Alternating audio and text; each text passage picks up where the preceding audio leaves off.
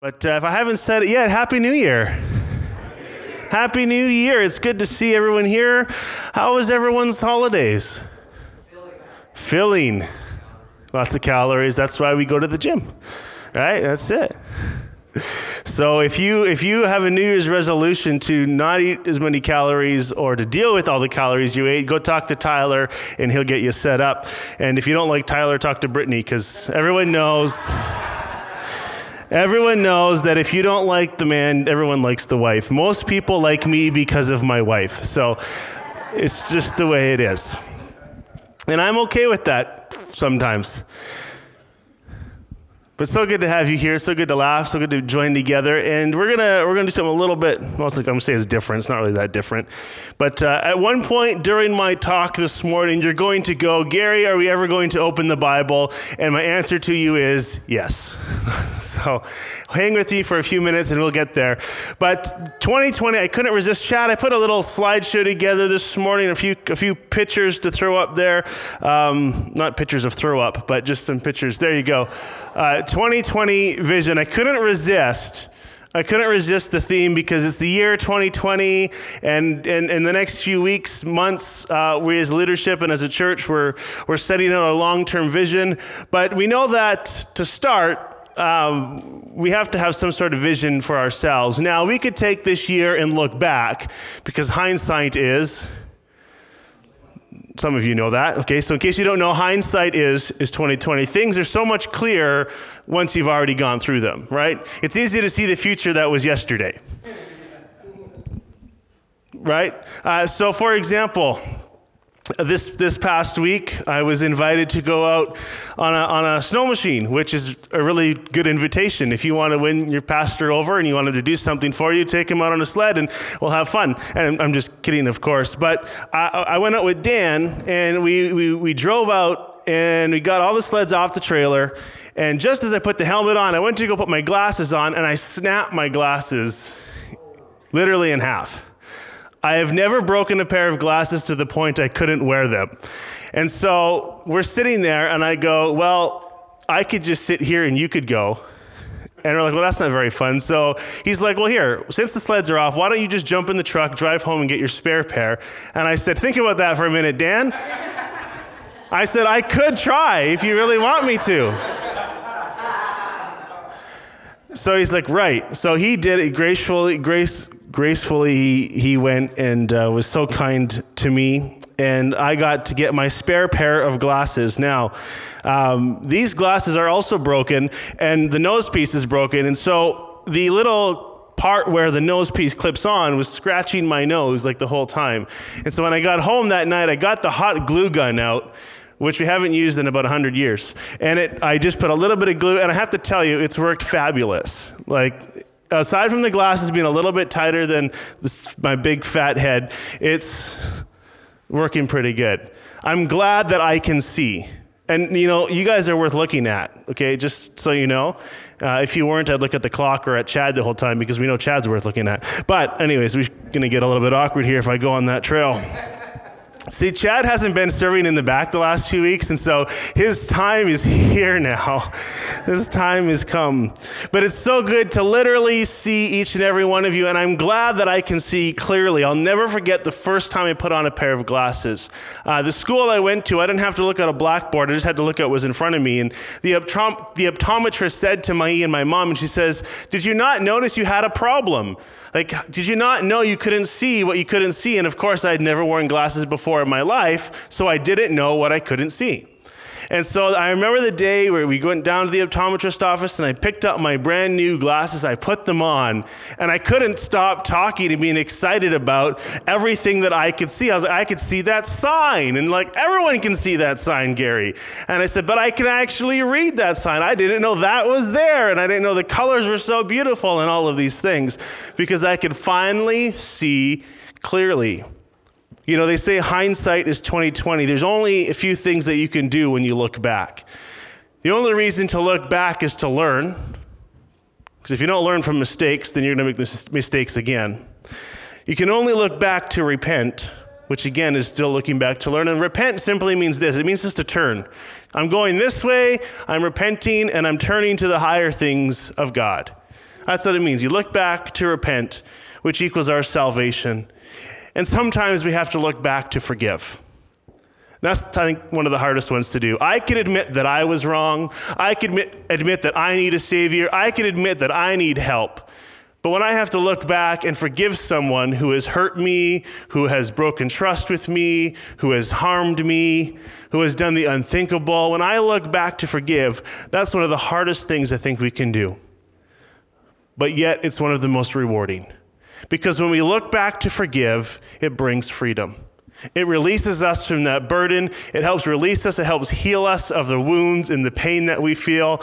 It brings freedom to celebrate, and it brings freedom, and it unlocks the keys for the present, and it unlocks our future so that the vision that we see ahead of us can actually be experienced by us without barriers or without hindrance. Because if we keep holding on to the things of the past, the things of the future will always come back. The things of the past will always come back to the things in the future.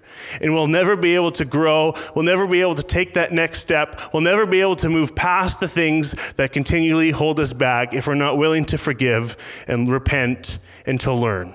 So with that said, let's move forward this morning. How many here are ready to move forward with their life? How many here are ready to move forward into the next year, the next step that God has? I am. Perfect. Last year was great. I mean, it doesn't mean that there's things that were bad, but I'm ready to continue to push forward. And this is the time of year to do that.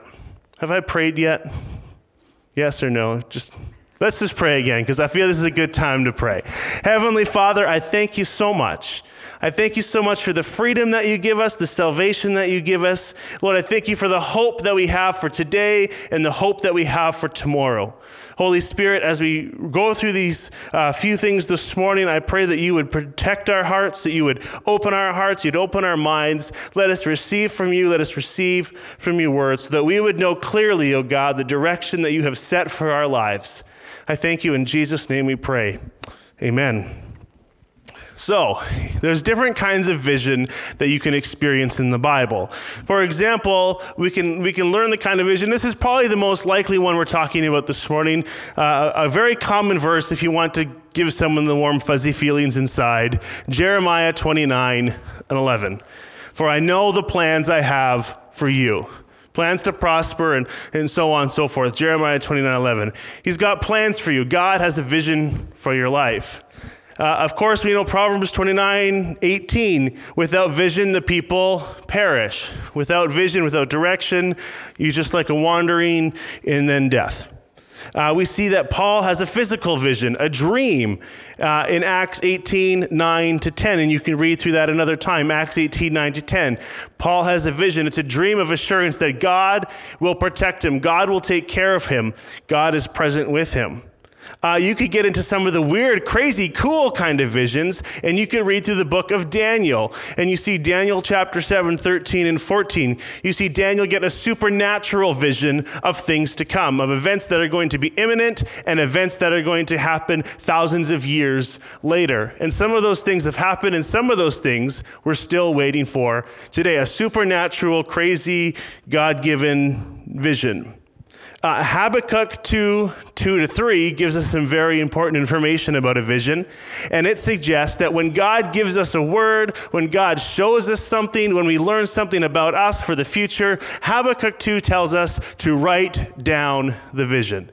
This one is probably one of the most important things you can pick up today, because I believe that as we go through this, as we enter into this week, as we enter into this season, God is going to reveal some new things to you. He's going to reveal some old dreams that you might have had, and he's going to do something incredible with you and through our church in this coming year, if we're willing, if we have the courage to follow through.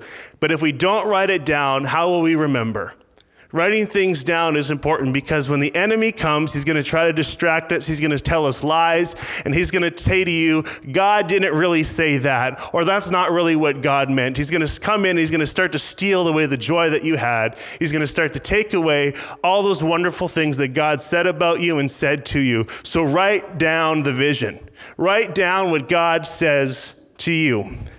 Finally, we could keep going all day with these references, but Acts 9:10-12. We see Ananias. He gets a vision from God to go visit Paul. Now, Paul has just had an incredible experience with Jesus. He's on the road to Damascus. He's riding his horse. He's on a mission. He's got his own man-made vision to go and kill those who are a threat to him and his religion. And as he goes, he's riding, he sees a bright light, he's thrown off of his horse, and he has an incredible moment with the presence of Jesus. And a voice from heaven says to him, "Paul, why do you persecute me?" And he's blinded. And he gets taken back and he's resting, he's confused, he's just had this incredible moment. He needs some information. And God sends Ananias a vision. And he says, "Ananias, I need you to go to Paul. I need you to go meet with Paul and tell him the good news of Jesus." And then Ananias sort of wakes up and he says, "But God, Paul is the kind of guy that wants to kill me. Paul is not the kind of guy that's for you." And yet Ananias, in his own uncertainty, hears a vision from God, and he hears that voice, and he follows God in obedience, and he goes to Paul's house, and he meets with Paul, he prays for Paul, and suddenly Paul can see again. And it begins an amazing journey where you just imagine if Ananias had been disobedient to God, if he didn't follow through with what God said, Paul, who has written most of our New Testament, Paul, who has ministered and planted hundreds of churches and seen thousands of people come to faith in Jesus Christ, would have never had that opportunity had Ananias not followed through. So just because God gives you a word for somebody and maybe you hesitate, maybe you don't share it with them, you don't know the outcome. You don't always know the outcome of what God is calling you to do, but he's calling us to be obedient with the vision that he's given us. So if God has encouraged you to go to someone, to call someone, to write someone, don't hesitate. Just go. Go and share with them what God has laid on your heart. Does that sound okay? If you don't remember anything else, just remember that this morning. That's a lot of information for you. December 17th, 1903 at 10:35. Does anyone know why this date is significant? December 17th, 1903. Maybe once I say the name Orville Wright. Does anyone have any idea? He made his mark on history by executing the first powered and sustained flight from level ground, aka the first airplane ride ever. Now, as an aviation enthusiast, I find that fascinating. I find that exciting. For 12 gratifying gravity-defying seconds, he flew 120 feet along the dunes of the Outer Banks of North Carolina. In the field of aviation, this historic event represents simply a beginning. Simply the beginning of an industry that would revolutionize the world. Did you know that at the time, the 747 was the biggest plane that had ever been built? The Wright brothers flyer could have flown inside of that plane because of how short the flight was and how small the original airplane was. But what was the beginning of a revolution was the end for the Wright brothers. It was the end of a long and tedious journey, a journey imitated by a dream, the desire to fly. More than that, they believed that they should fly. This is how he described it himself. And I'm going to read it because I didn't memorize his words. This is how Wilbur Wright, his brother, described it. He says, "Our personal interest in aviation dates from our childhood days." That's an important key there. You know, we just sent a bunch of kids down to kids' church this morning. Did you know that God gives vision to our kids at a young age? Think about David in the fields. Young boy, he's anointed to be king, and he's still a little shepherd boy. God gives us vision even to our kids. He gives them this personal interest from our childhood days. Late in the autumn of 1878, our father came into the house one evening with some object partly concealed in his hands. Before we could see what it was, he tossed it up into the air. And instead of falling to the floor as we expected, it flew across the room till it struck the ceiling where it fluttered a while. And it finally sank to the floor. It was a little toy known only to scientists as a helicopter, but which we, with sublime disregard for science, at once dubbed it a bat. It's funny how something foreign to us, we try to compare it to something familiar. An airplane is very different from a bat, other than the fact that they both fly, but mind of a child. It was a light frame of cork and bamboo covered with paper, which formed two screws driven in the opposite direction by rubber bands under tension. A toy so delicate lasted only a short time in the hands of small boys, but its memory was abiding. You know, I just paused and I put in my notes here, how many of us have ever tried to fly and we hit the ceiling? And of course, I'm not saying literal try to fly. If you literally try to fly, I have a counselor that I'll refer you to. But has there ever been a moment in your life where you've tried to do something and it's just like you hit a wall, you hit the glass ceiling? You know, I never understood what a glass ceiling was until you hit it. Glass ceiling is a barrier that's there that you don't see. It's an obstacle there that you don't see. Sometimes we can come up with the best plan, the best ideas, and all this and that, and we just hit that glass ceiling. We hit the limitations. We hit the barriers. The childhood experience in these boys was an unshakable desire to fly.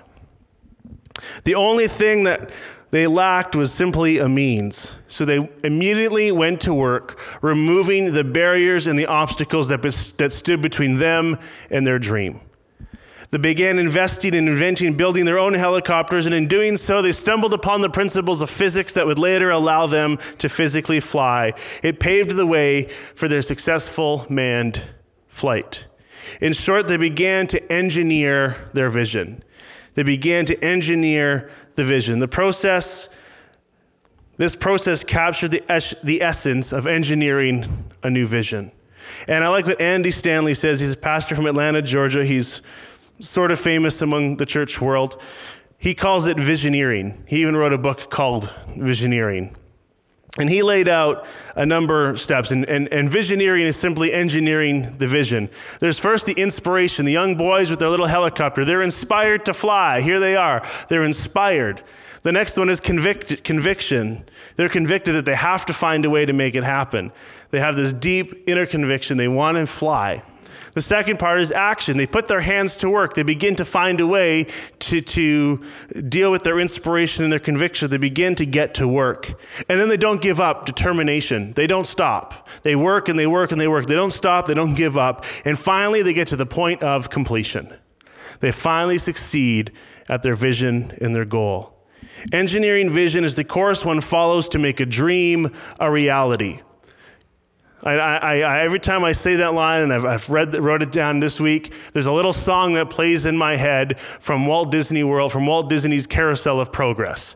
And he always had this vision for the future. He was a dreamer. You know, he wanted to see things happen. He wanted to improve the lives of people. He wanted to not just improve the entertainment of people, but he wanted to improve the lives of people. And he had a love for technology and a love for advancement. And there's a ride that he built. It's a moving theater around the show, around the stage, called the Carousel of Progress. And it's a nice little song. There's a great, big, beautiful tomorrow shining at the end of every day.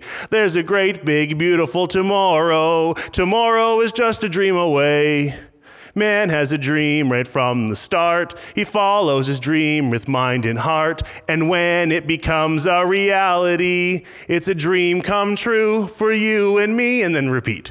I knew all the words. That's pretty good. I may have been on it a few times.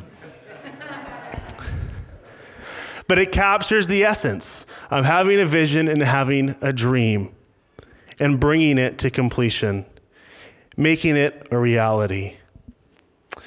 Inspired to fly, inspired to know God, conviction for the lost, taking action to make sure no one is left behind, determined that nothing will stop us until the point of completion where we hear the words, "Well done, good and faithful servant," all wrapped up in this tiny little bow for you. Let's love to completion. Let's love till our destination. I believe God's got a dream for your life. He's got a place that he wants us to go. He wants you to go. It's called a destination. I think there's a slide that just says destination up there. Nothing fancy other than destination. Everyone ends up somewhere. A few people end up somewhere on purpose. Those are the ones with vision. And there's so many moving parts to life. There's so many different facets and areas of life. There's so many moving parts, which means that our vision ends up having a lot of moving parts. And whether you're aware of it or not, you have multiple visions for your life. Multiple visions for your finances, multiple visions for your family, multiple visions for your marriage, multiple visions for your career, and so on and so forth. And sometimes they all sort of come together in one big picture.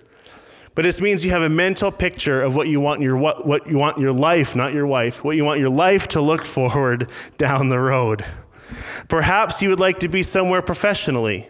Perhaps you'd like to, get a promotion and not just stay at the same job you've been. You want to move up. Maybe you want to be somewhere else financially. Maybe you want to be somewhere else skillfully, and you want to fill your head with more knowledge and more this and more that. And if you were to ask someone where you want to be in 10 years, and if they have something, then you have to ask the follow-up question, how are you going to get there? They have to have destination. You have to be able to look beyond of what is, paint a picture of what could be. Look beyond of what is and paint a picture of what could be. And in some cases, and in many cases, and I think what we'll find in the case with our own church, is even to determine what should be. There's 100 million different things that we can do in this world. There's 100 million different things we could do as a church, but we need to hear from God and say, this is what is, God, what is what should be? Not just what could be, what should be. What should be true of your life? That's vision. A clear vision, and this is key, along with the courage to follow through, dramatically increases your chance of coming to the end, looking back with deep satisfaction and thinking, I did it, I succeeded, I finished well, my life counted. My life mattered. My life made a difference. Without a vision, odds are you'll come to your life, the end of your life, and wonder and wonder and wonder. Wonder what could have been, wonder what should have been, wonder what could have been different, and you'll wonder if your life really mattered at all. Now, I know that every person is born with purpose. I know that God has a plan for every single man, woman, and child who has ever breathed air on this earth. For every baby that has been formed in the womb of a mother, God has plan and purpose for that child. So if you get to the end of your life and you go, did my life really matter? Maybe not to you and maybe not to anybody else, but to God it mattered. And I say this sentence to tell you this. No matter how far along you are in life, your life still matters. And as long as you're breathing air on this earth, it's never too late. It's never too late. So don't listen to the rest of the message saying it doesn't apply to me, because it's never too late for you. Vision gives significance to an otherwise meaningless details of our lives, and we'll get to this in details in a few minutes. But what really doesn't appear to matter too much matters when it's elevated apart for some larger context or purpose. So the mundane things, the little things that don't seem to matter, when you apply them to the bigger picture, you begin to understand their importance. Take the mundane of this day, add it to the God-oriented vision, stir it around in the cauldron into the big pot with everything else, and suddenly you find the purpose, which means you get the energy, and which means you find the meaning in the little tasks before you. Look at it this way, and we're going to get the same example a little bit. You can stand there and you can fill a sandbag with dirt or with sand, and you think it's dirty, it's hard work, it sucks, but when you stand back and you look at the fact that you just saved a city, a home, a neighborhood from a flood because you took the time to fill a sandbag, suddenly there's energy, suddenly there's purpose, and suddenly there's meaning to what you're doing. There's hope behind the vision. Too many times the routines of life begin to feel like shoveling dirt. How many have ever had to shovel dirt before? And I'm not talking physically. There's times in life it feels like we're shoveling dirt. Take those same routines, the same responsibilities, and view them through the lens of vision, and everything begins to look different. Vision brings the world into focus. Vision brings order to chaos. And a clear vision enables you to see things differently. Now, as you stand there in that mundane task and you look ahead and you go, this is accomplishing nothing. If you just I saw this incredible video the other day, 2 guys standing around, pile of dirt, wheelbarrow, man with shovel, man at wheelbarrow.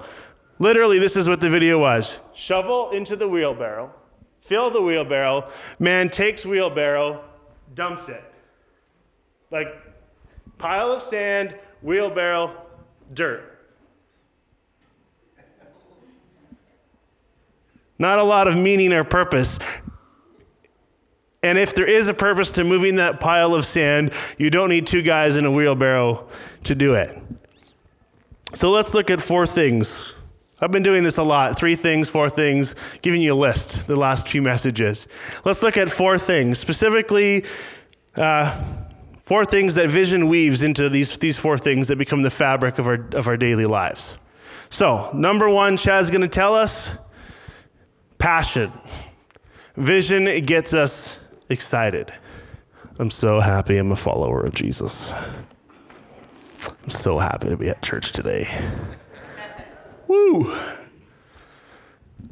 Now, we don't have to be crazy for the sake of being crazy. But no doubt when there's vision, no doubt when there's vision, there's excitement, there is passion, and there is emotion.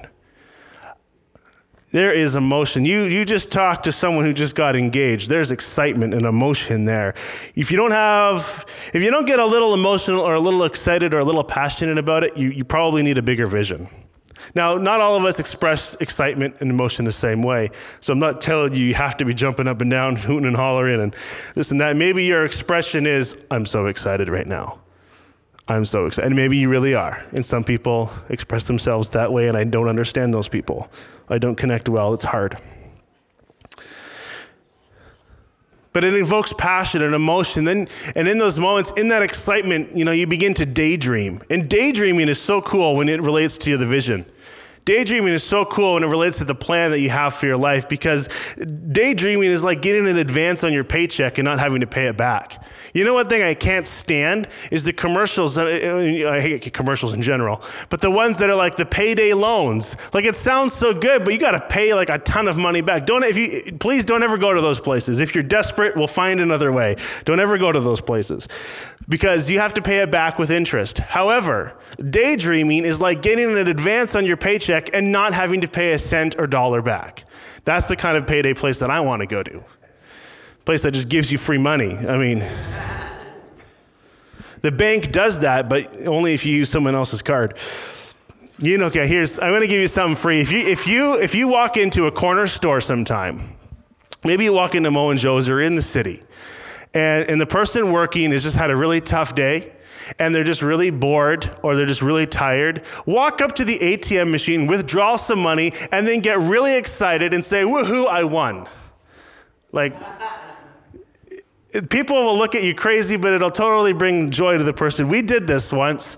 We were very strategic. We drove to Dryden. It was about 11:30 at night. We left Sioux Lookout. It's an hour drive. Drove because there's nothing else to do in Sioux Lookout. What do? You drive to Dryden because they had Tim Hortons and 7-Eleven and Domino's Pizza. So what else do you need in life?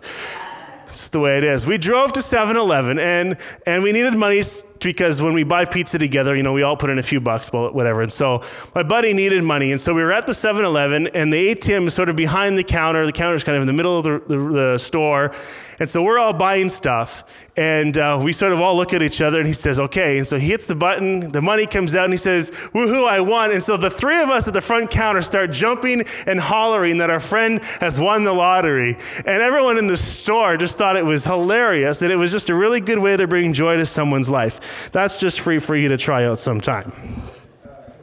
But passion is a result of vision. Energy and excitement is a result of vision.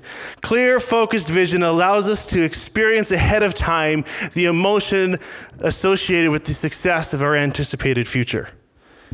These emotions serve to reinforce our commitment to the vision.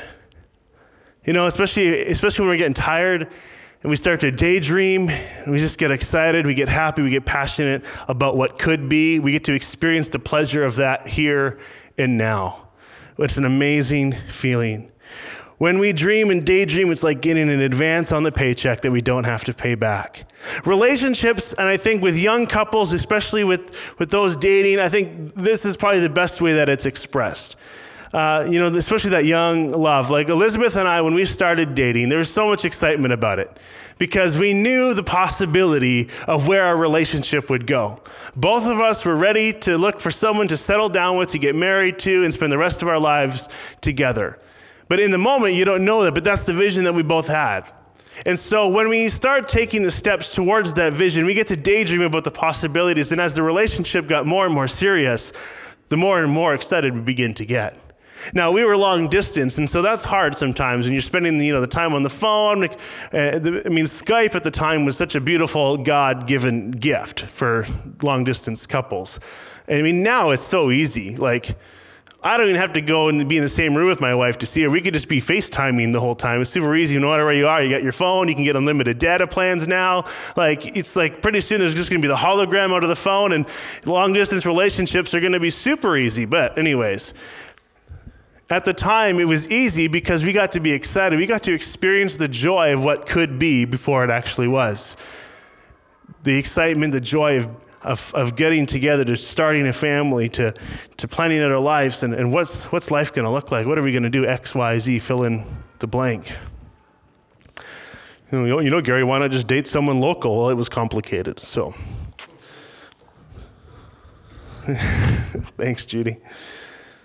It's good to get excited about vision. It's good to get excited and passionate. We probably don't have, if we don't get excited about it, we probably don't have a very good vision. If we have a hard time getting around it and back to the relationship, if you really can't find yourself getting excited about spending your life with that person, don't marry them.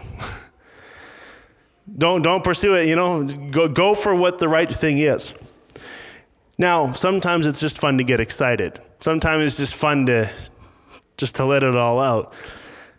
It's like getting married for the wedding and not for the marriage. Don't do that. Don't do that. Don't get excited for this just because, I want to feel good, so I'm going to do it. I'm just going to get myself excited. I'm just going to see what I can do and get myself excited. I saw a number of years ago this video. This guy in the park just starts dancing. Not just yeah, dude. He's just all out dancing. And people are just watching this guy and why is this guy so excited? And next thing you know, one other guy, probably from some youth group, says, hey guys, watch this, I'm going to go join him. And he runs over and he starts dancing with this guy. No idea why. Just starts dancing, starts getting excited. People are looking at these two guys dancing in the park. And so 3, 4, 5 more guys start running over to this guy and they start jumping in, they start dancing and they're just going crazy. And then there are 5, 6, 7, 8, 10 more guys and gals show up. They just start dancing. They have no idea why, but they're getting excited. They're passionate. They're dancing. The guy who started the thing just left. Next thing you know, there's a crowd of people. Someone turns on the ghetto blaster, and they all just start dancing and have a good, passionate fun. And they have no idea why they're excited or dancing. That's not passionate vision. That's just passion. Energy burn. Weirdness. Just because the boat looks good doesn't mean you should get on it. Just whatever. That's free. All right, number 2, motivation. Vision gives us motivation. If it provides us emotion, it provides us motivation. The mundane begins to matter. Paul says to the Corinthian church, he says, you're a body of believers. You all have an important part to play in the body. Some of you are the hands, some of you are the feet, some of you are the stinky little baby toe, some of you are the part where all the weird smells come from and the armpit, all that. He's like, some of you are those places, but we need all of you to work together. Some of you are the tongue and you don't stop talking and, whatever. So and that's not for anyone here in this room. That's just me going. But he says, you're all a part of this body. All of you matter. All of you have purpose. Start working together because there is purpose to what God has called you to do. Just like filling the sandbag. Once you begin to fill that sandbag, the mundane begins to matter. When you get to stand back and you get to stand on top of the dike that you've built and you get to see the floodwaters move on by and you've saved a city. I've never been a part of that, but what an amazing feeling that would be, knowing that all those mundane tasks of filling bags, moving bags, and so on and so forth, knowing that it made a difference. They're a motivated group of people. When you start building a dike, trying to save people, trying to save something, there's motivation behind your vision. It's not like the union guys just standing there moving the wheelbarrow of sand one pile to the other. I used to hear jokes about that all the time. People, especially people that work for the town, right? They must be union, must be time. There's one guy with a shovel and 3 other guys standing there, right, with the rake. They're not motivated. They don't have the vision, and it's usually the intern that's down there working. But here's the thing, when there's vision that actually unites us, we're all in there. We're all in the pit. We all have our shovels in the ground, and we're all turning soil and dirt and mud and cement and so on and so forth. because vision-driven people are motivated people. I see the goal. I want to get there. I'm passionate, so I'm putting my hand to action. I'm motivated. I'm going to get it done. Find someone who lacks motivation, and you probably find that they have a lack of vision. They might have ideas, they might have dreams, but that's all they ever are. How many here know someone that has a good idea every single day, and it's a new idea all the time? No one? Okay, that's fine. Great ideas. You just don't want to put your hand up, and that's okay, because they're probably sitting next to you, I understand. But we all know someone, they have this great idea, and they go from great idea to great idea to great idea, and nothing ever changes. Nothing ever happens because they really don't have the vision for that idea, and they don't have the motivation to see that vision come to pass. Now, we could get into all the different reasons why we hesitate, but it comes down to this, is we have to have the courage to follow through with our vision. You know, we're going to hit obstacles, we're going to hit barriers, we're going to hit opposition sometimes, but we have to have the courage to pursue and push through all of those different barriers. You know, vision is the reason why someone would complete a college degree. Vision is there's so much joy when you get to walk across that stage, get to put the degree on the wall and say, look what I did. I finally accomplished it, and I can start getting into the real world now and come up with something new. But it's an opportunity for us to be motivated. You know, all those long nights writing papers, all those long nights working on group projects. Here's the thing about group projects. This is what I told my friends in college. I said, when my funeral comes around, I want you guys to be my pallbearer so you can let me down one more time.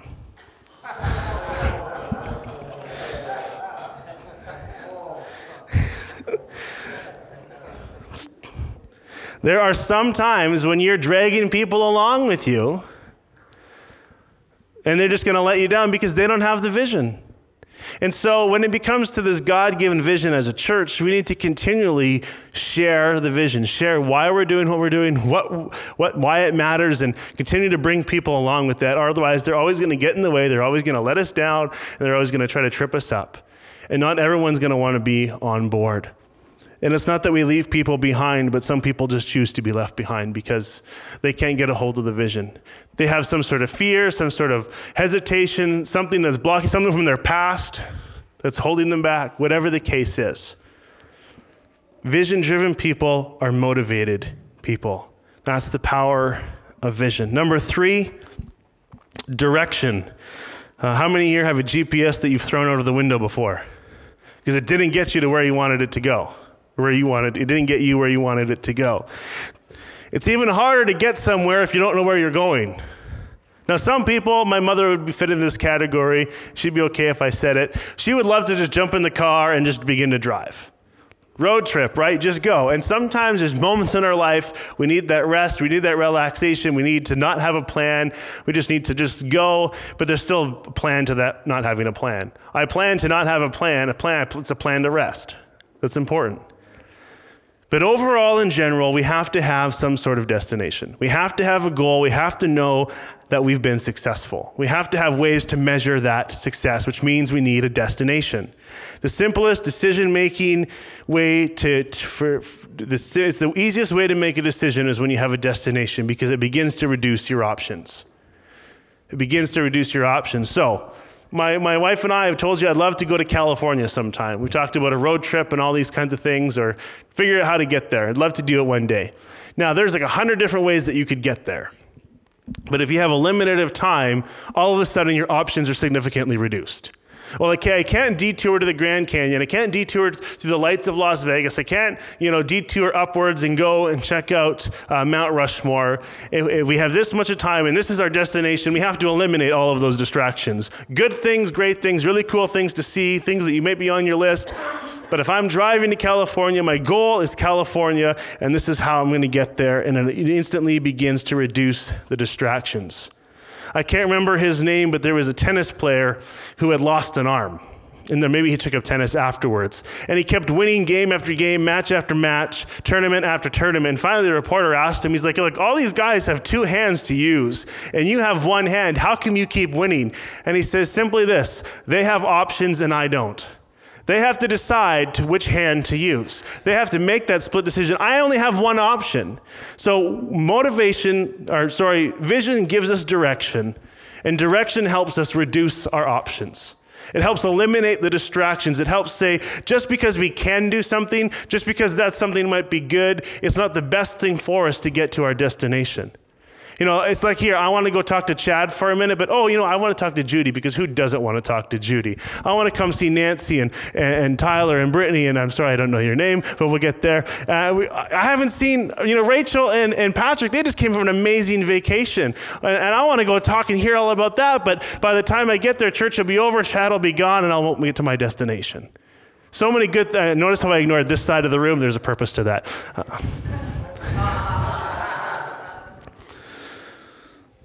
I'm kidding. I'm totally kidding. But vision gives us direction. Seek first the kingdom of God. Seek first the kingdom of God. Everything else may be good, may be great. It's a distraction. And maybe it's permissible. Maybe it's allowed. It's a distraction. Vision keeps us on the path. It'll prioritize our values. It'll prioritize where we're going. A clear vision has the power to bring out the important to the surface of your schedule, of your lifestyle, of where you spend your money, of how you spend your time. Without vision, good things will hinder you from achieving the best things. The first thing my wife and I do when we go to loosely plan out our yearly calendar, first thing that we do is we plan our family vacation. You're our pastor. You need to be here for us. No, I'm here for my family first. Because if I'm with my family and my family's healthy, our church is healthy. Healthy leaders equal healthy churches and organizations. First thing I do, we have a high value in our life. Is our family. Our kids need to know they're loved by mom and dad. Our kids need to be given the skills, the opportunities, and XYZ, fill in the blanks.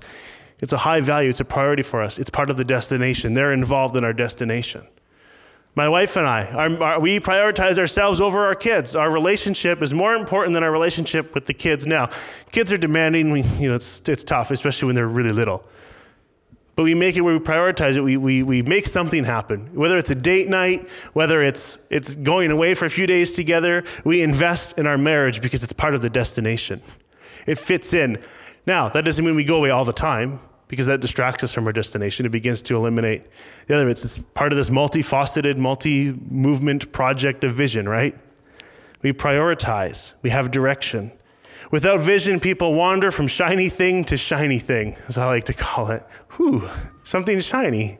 It looks good, but distracts you.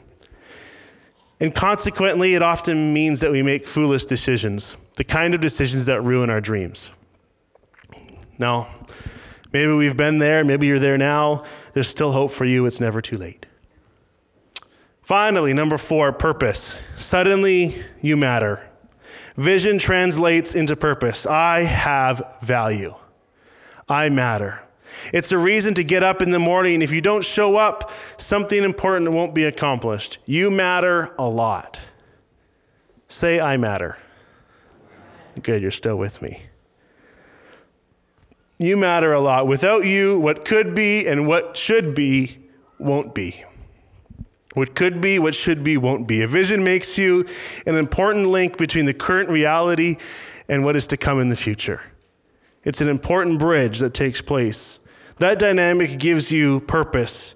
And purpose carries with it the momentum to move you forward through the barriers that life throws at you. It helps you push through all the things that would try to trip you up and knock you down and slow you down. Your set of visions, believe it or not, are unique to you. We talked last week about how God never creates more than one kind of snowflake, or more than every snowflake is unique. Can't speak properly. Whatever.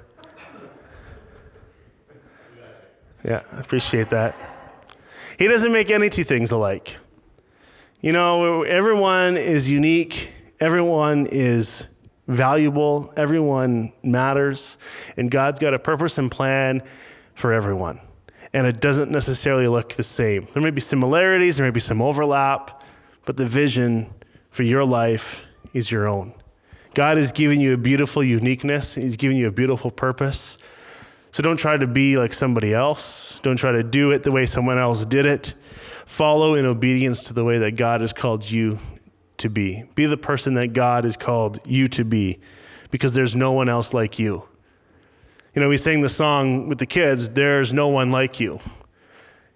It's true, there's no one like our God. There's no one greater than our God. There's no one more holy than our God. And yet that God of holiness, that is so separate from us, set apart from us, so holy, so different than all of us. He's like, just because I'm so big and mighty and powerful and holy, I actually want to know you. And so he's built this bridge for us, and we call that bridge Jesus. He's built that way for us.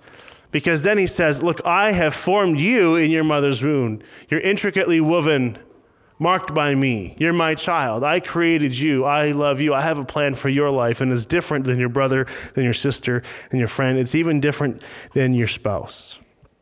The vision you have is unique to you. And this uniqueness gives your life purpose. Because if someone else had the same vision, if someone else was just like you, you could just sit back and let them live it out. And sometimes that's what we just want to do. You make the decision for me, okay? I'm just going to sit here. Honey, where do you want to go to eat? You decide. You know, the vision is that we're going to have dinner tonight. You decide. Now, some of us, we do that men out of wisdom, and that's good. Sometimes we let other people make decisions for us because we start to get tired, we start to get worn out, we start to get lazy, we start to get complacent. We begin to lose the vision that we had.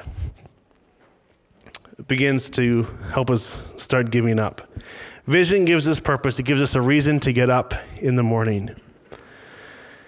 Now let's get to the good stuff. The Bible stuff. I said we're going to read the Bible. Ephesians 2:20 says this. You can go there if you want in your Bibles, Ephesians 2:20.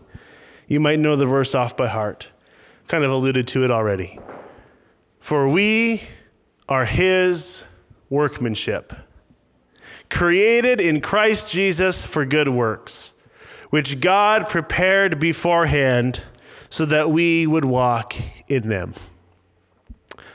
We are his workmanship, created in Christ Jesus for good works, which God prepared for us beforehand so that we would walk in them. This is not just another self-help talk.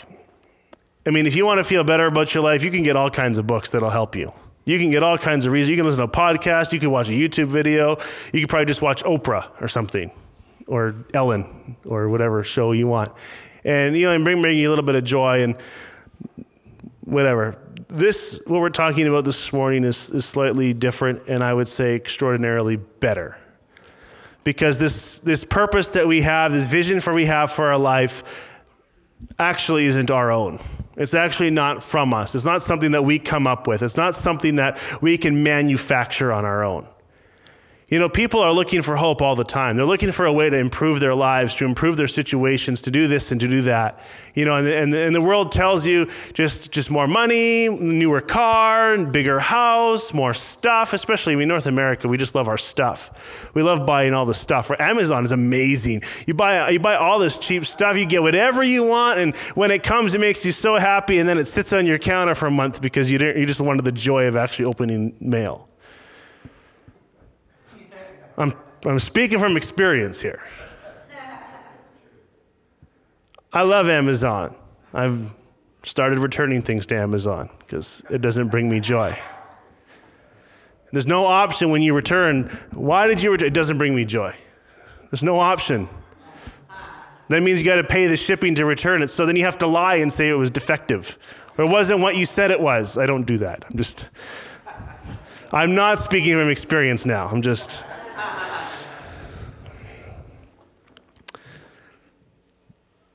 The average person has the right to dream.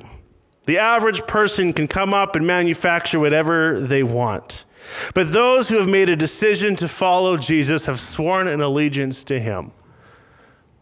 That's a pretty intense word, sworn an allegiance to him, which simply means this: my life is not my own. Sound familiar? I think we sang it this morning.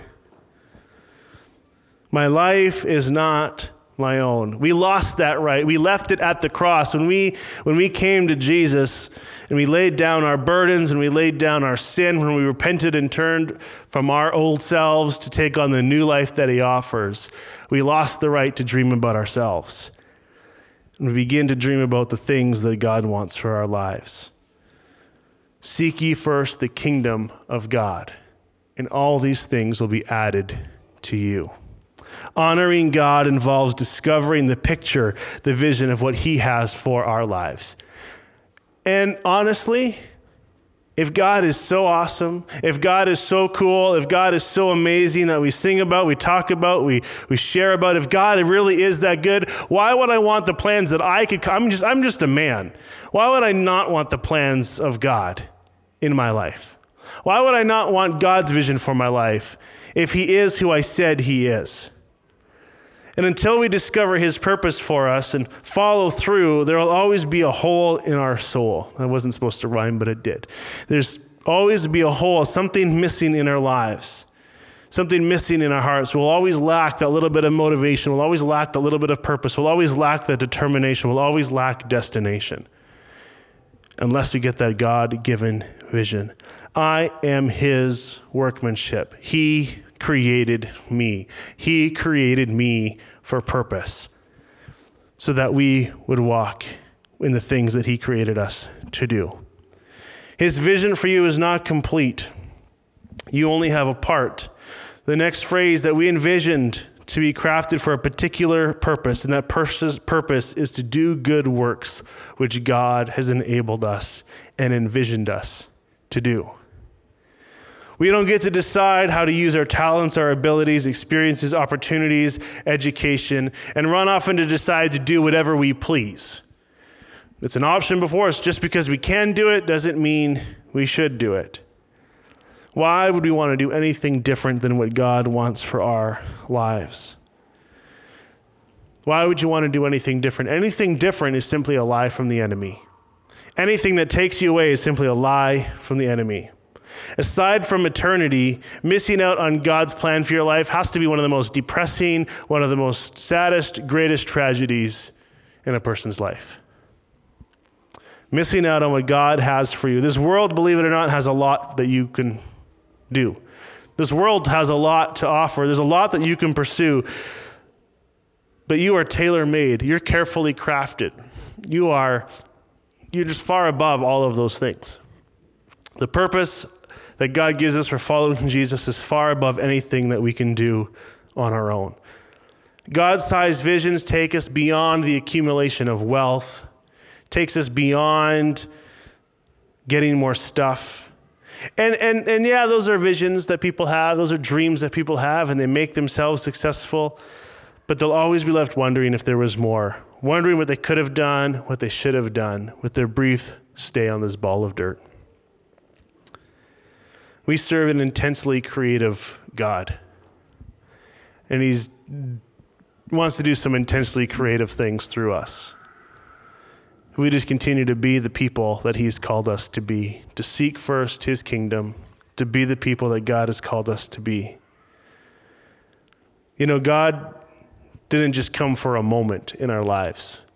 You know, I met God, it felt good in that moment, and that was it. He was gone. He didn't just come for the moment, he came for eternity. You want a good example of God-given vision without a God miracle? Read the book of Nehemiah. I like miracles.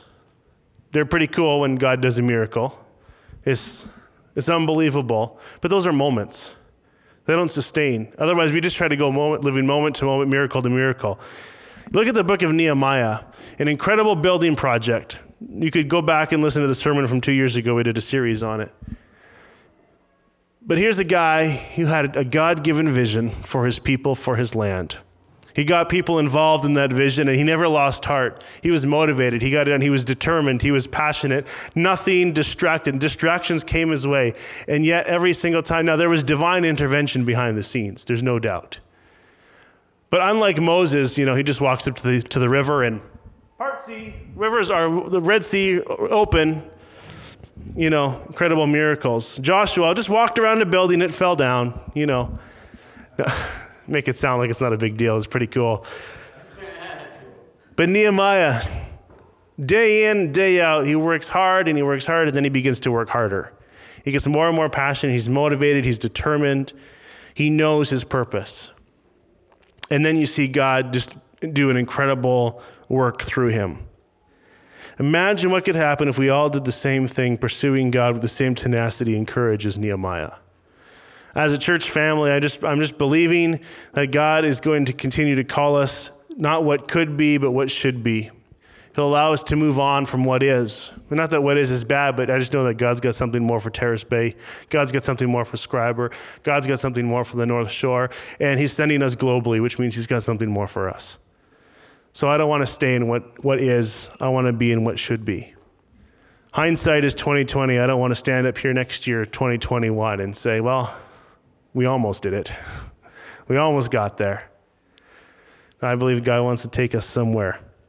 God wants to take you somewhere. It's said that we can overestimate what we can accomplish in 1 year and underestimate what we can accomplish in 5 or 10. Vision, it's long term. God's in it for the long haul. He gave prophecies and we're still waiting for some thousands of years later to come through. We got time, and yet we have no time. Let's pray this morning.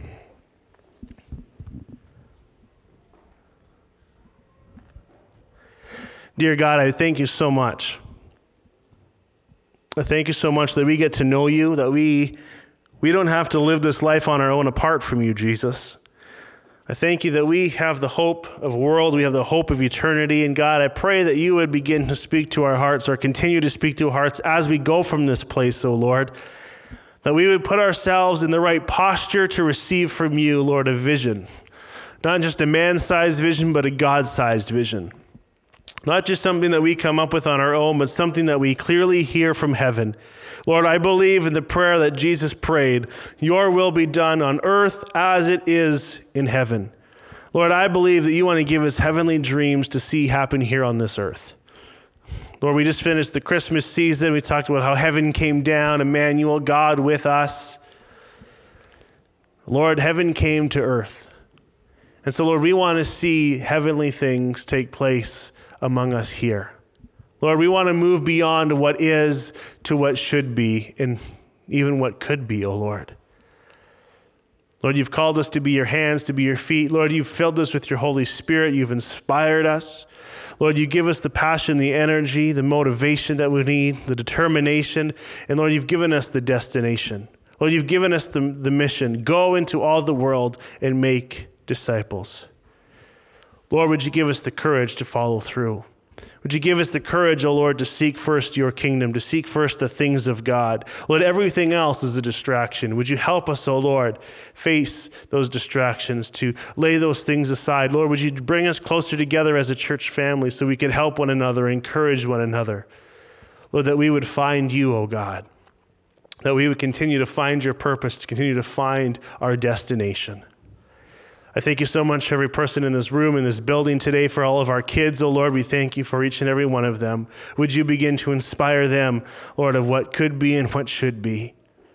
Lord, for those who are away today, who can't be here on this Sunday, for those who are ill, Lord, I think of Dave, who's at home today, Dave Anderson, oh God, and I pray that you would just touch his body, Lord, that you would give him the strength, Lord, you would take away any pain so that he could be here with us, oh Lord. Lord, for all those who are hurting, who are broken, oh God, who have a physical barrier, Lord, a physical or even a mental or spiritual barrier, oh God, that is holding them back from experiencing what you have for them. I pray that those would be lost in Jesus' name. I pray that those would be taken away in Jesus' name. For those of us who need a little bit more courage to take that first step or take the next step, God, I pray that you would just give us the opportunity now, this week, Lord, as we seek you. Lord, give us the moments to pray. Give us the moments to dig into your word. Give us the moments to call one another up and to help one another, oh God, find our God-given purpose and vision. Lord, I thank you in Jesus' name this morning. Amen.